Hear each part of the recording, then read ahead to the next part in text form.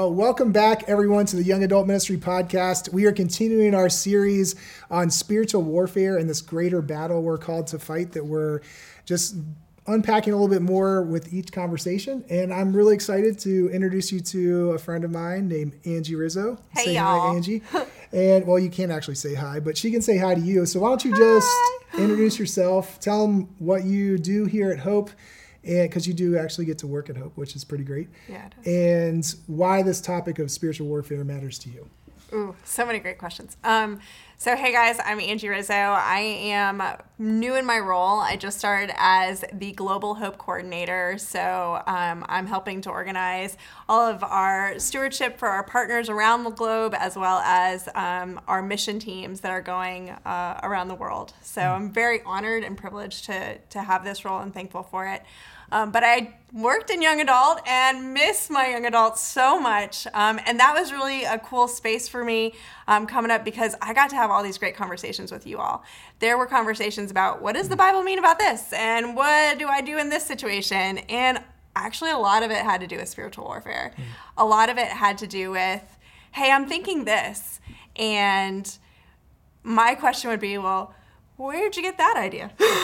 And sometimes it would be, something that they had heard from an adult or a parent or a colleague or a friend, or it was, something they had seen online. And I'm like, I don't actually think that's true. And a lot of the things that we face tend to have a more spiritual component than we give it credit for. So it was interesting to get to walk alongside so many of you and hear because you love Jesus or because you're walking with him, how the enemy was really trying to pepper in some lies and hey, did God really say he loves you? And those kind of things. So that was really cool. So spiritual warfare has always been really interesting to me. Yeah, so you made some really good points there. One, there's this battle in our mind that happens. Absolutely. And that's often where the spiritual warfare arena takes place, is inside of us. I think sometimes the topic of spiritual warfare can be intimidating or almost seem vague to people. Like, well, what does that really mean? Is there some dark figure attacking me or a pitchfork guy that I need to be aware of? But really, when we look at the scripture, you brought up a great point. The original temptation that Satan threw at Adam and Eve, he still throws at us, which is, did God really say that?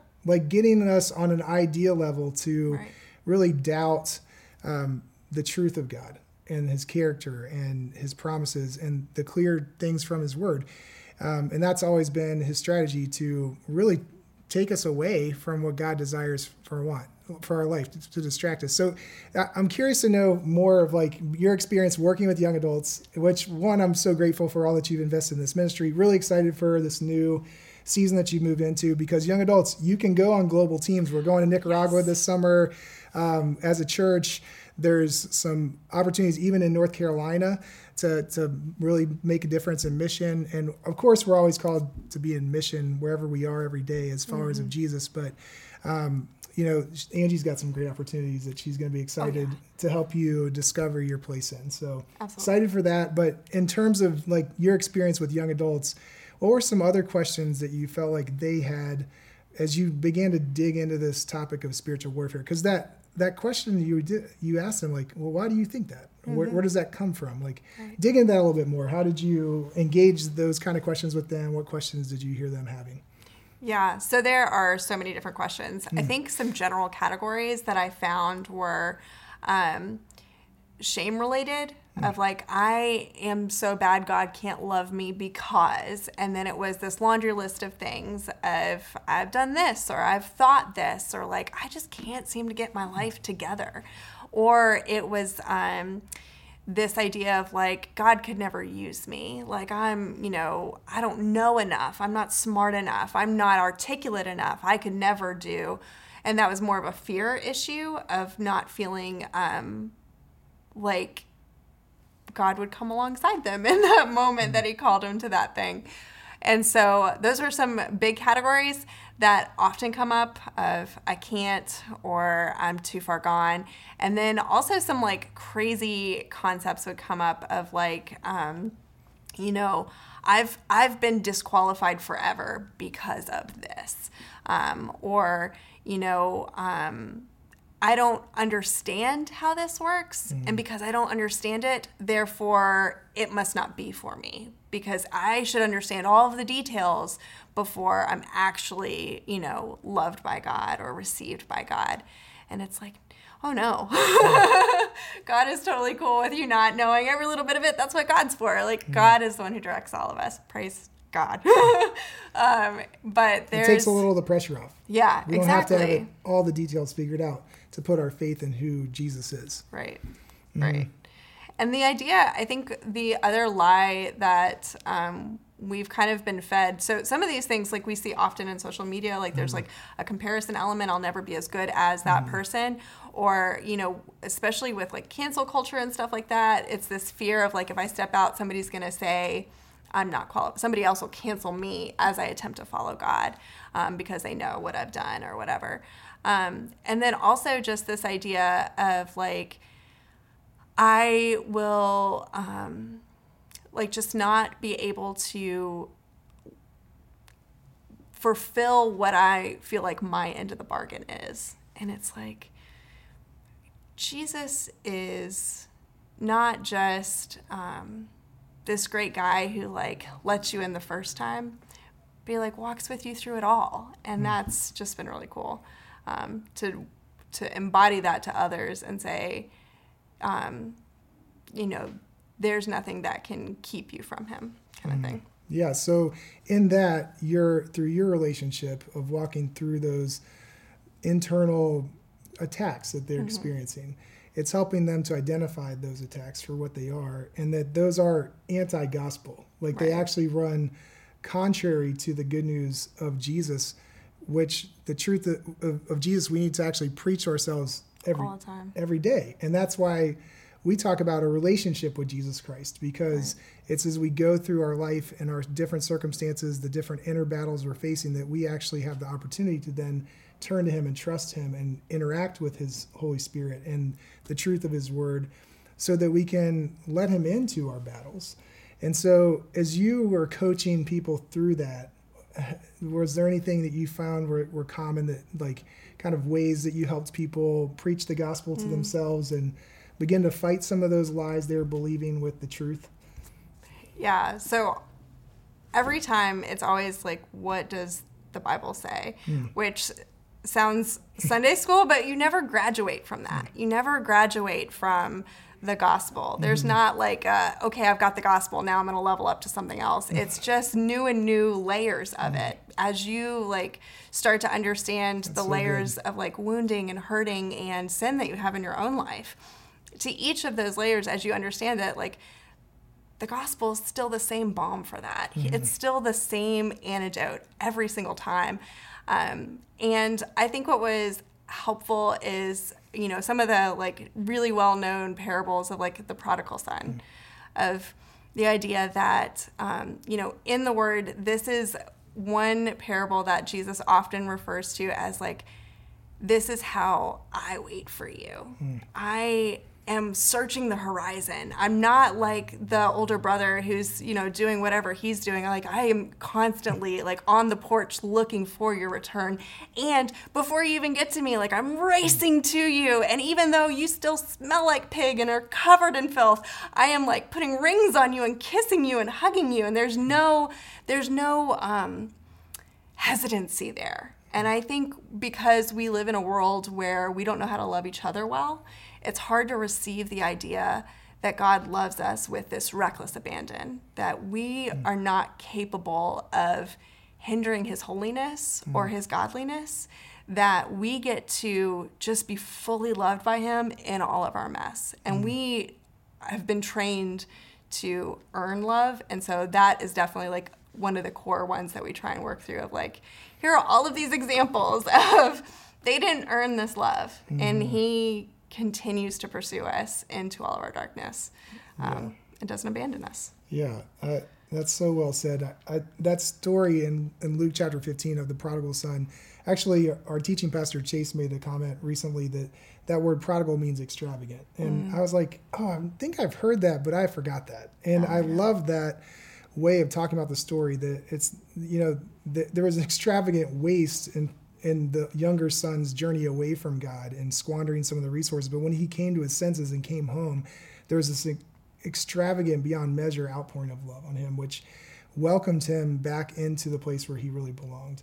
Right. And we can go our whole lives searching for a place to belong, or be like the older son in the story and try to prove our worth and value and hope we're going to get noticed, and miss out on this extravagant love that God has for us. And so that is a big part of fighting spiritual battles, is when we feel shame, when we feel attacked, that are we lovable? Like, we can actually say back to the enemy, I'm lovable because of Jesus Christ and his love for me. Mm-hmm. And we can learn to preach to ourselves and rebuke some of those attacks of the enemy.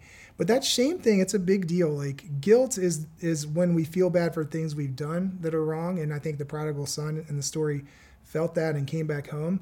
But then shame is just feeling bad about yourself. Right. And sometimes that's based on decisions we've made or bad things that have happened to us in our lives. And we just kind of carry this the shame around with us that we can't seem to shake. And that's why I love, like, the father put the robe on him and the ring. And these are all symbols of, like, honor and being welcomed back into the family. Mm-hmm. And like you said, there's layers of that in our life that kind of we need to work through sometimes, that these lies get lodged in deep inside of us, sometimes from wounds we experienced or just comparing ourselves to other people in the world. So in your journey, like, how have you learned to fight some of those battles inside? Like, if you wouldn't mind, just open up a little bit about how you've learned to fight these spiritual battles. That would be awesome. Yeah, absolutely. So in my journey, I grew up church adjacent, I will say. I grew up military, so I moved around a lot. So I went into different churches, but never, like, was engrafted or, like, part of a church body where people saw me grow up and, like, knew me. And I also had different influences in my life that spoke different things over me, of, like, you will never, or you can't because, or you should look like this if you are a Christian. And so I got to different places in my walk where I believed in Jesus. I had, said the salvation prayer like probably 400 times, because every time you have a big revival and they're like, say it now in case you aren't saved. And I'm like, okay, I will. And it's like, but there is this, like, reality of, like, I did all of these things, but I was so externally shaped by the people around me, or the places that I had been, or the influences in my life. And I hadn't ever really learned how to dig into scripture and how to hear God for myself. Like, I think that was one of the coolest things about the Young Adult Ministry Retreat last fall, was that, we got to seek the throne of the Father together and listen for ourselves and practice that as a group, and then hear each other's stories. So that was so, so cool.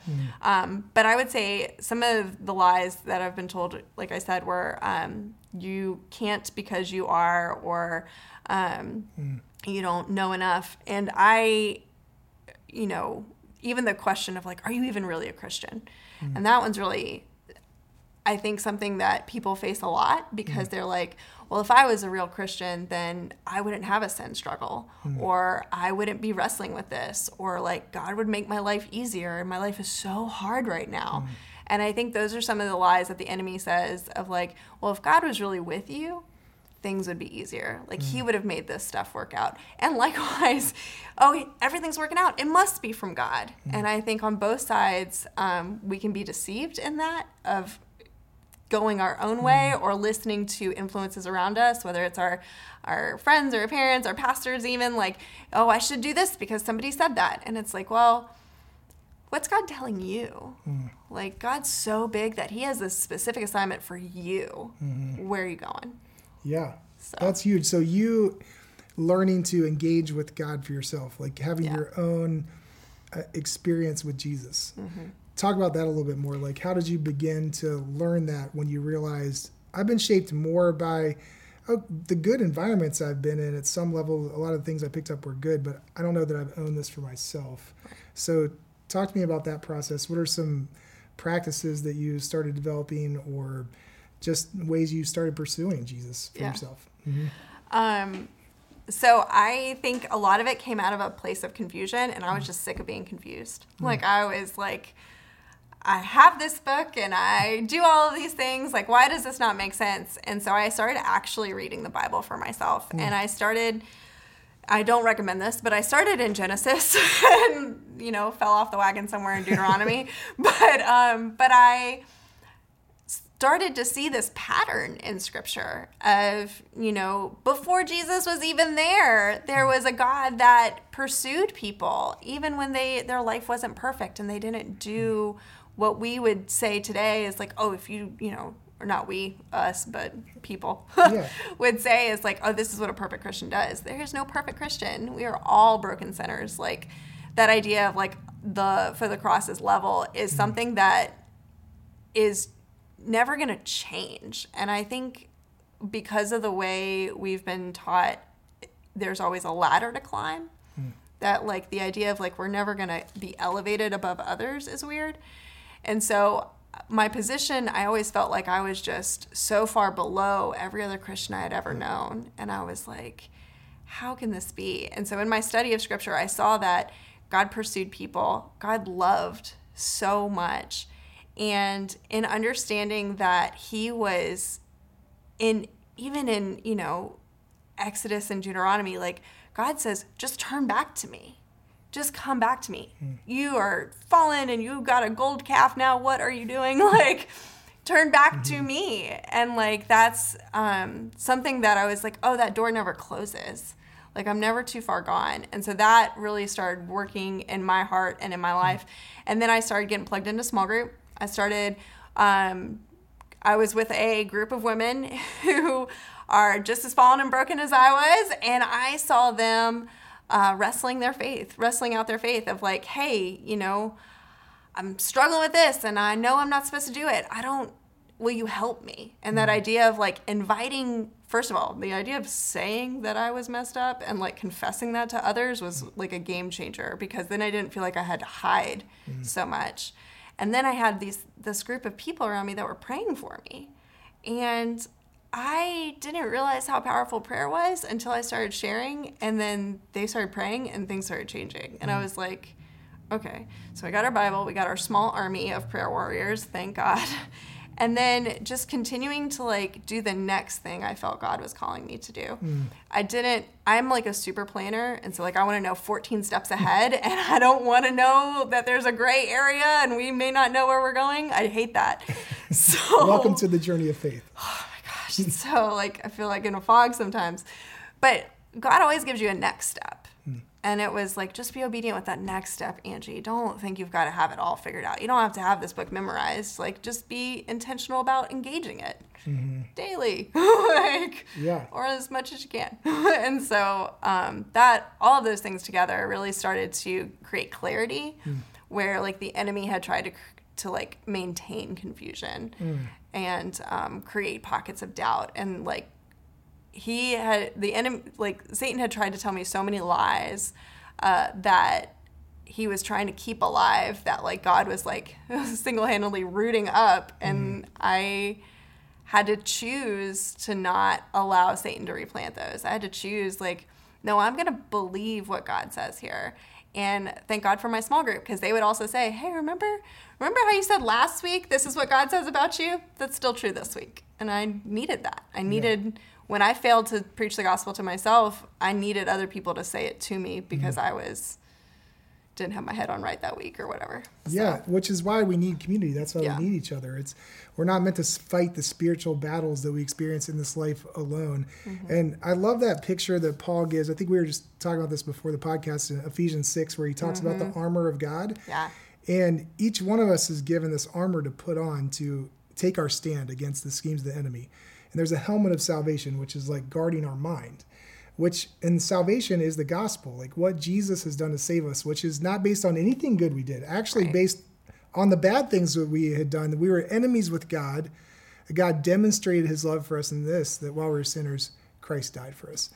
And that's the gospel that we have to guard our mind against, because the more that we follow Jesus, the more we realize we're broken, then we fall short. We don't live up to the standards that we know we're supposed to live for. And that can either lead us to despair and shame, or it can lead us to Jesus and to a deeper relationship with him. And I think that's what I heard you saying was like, you reached this point where you realized you were confused and you hadn't really read this for yourself. And instead of letting that lead you into isolation, you said, I'm actually going to go towards God.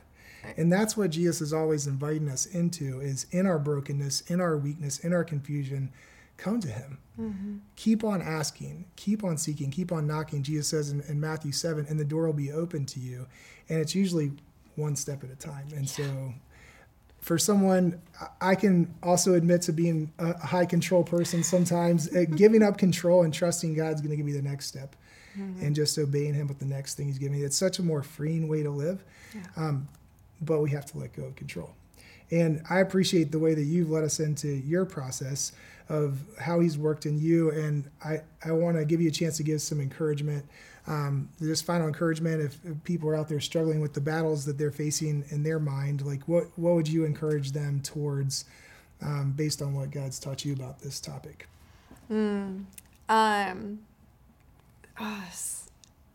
So I would encourage you not to create a checklist that makes you a good Christian.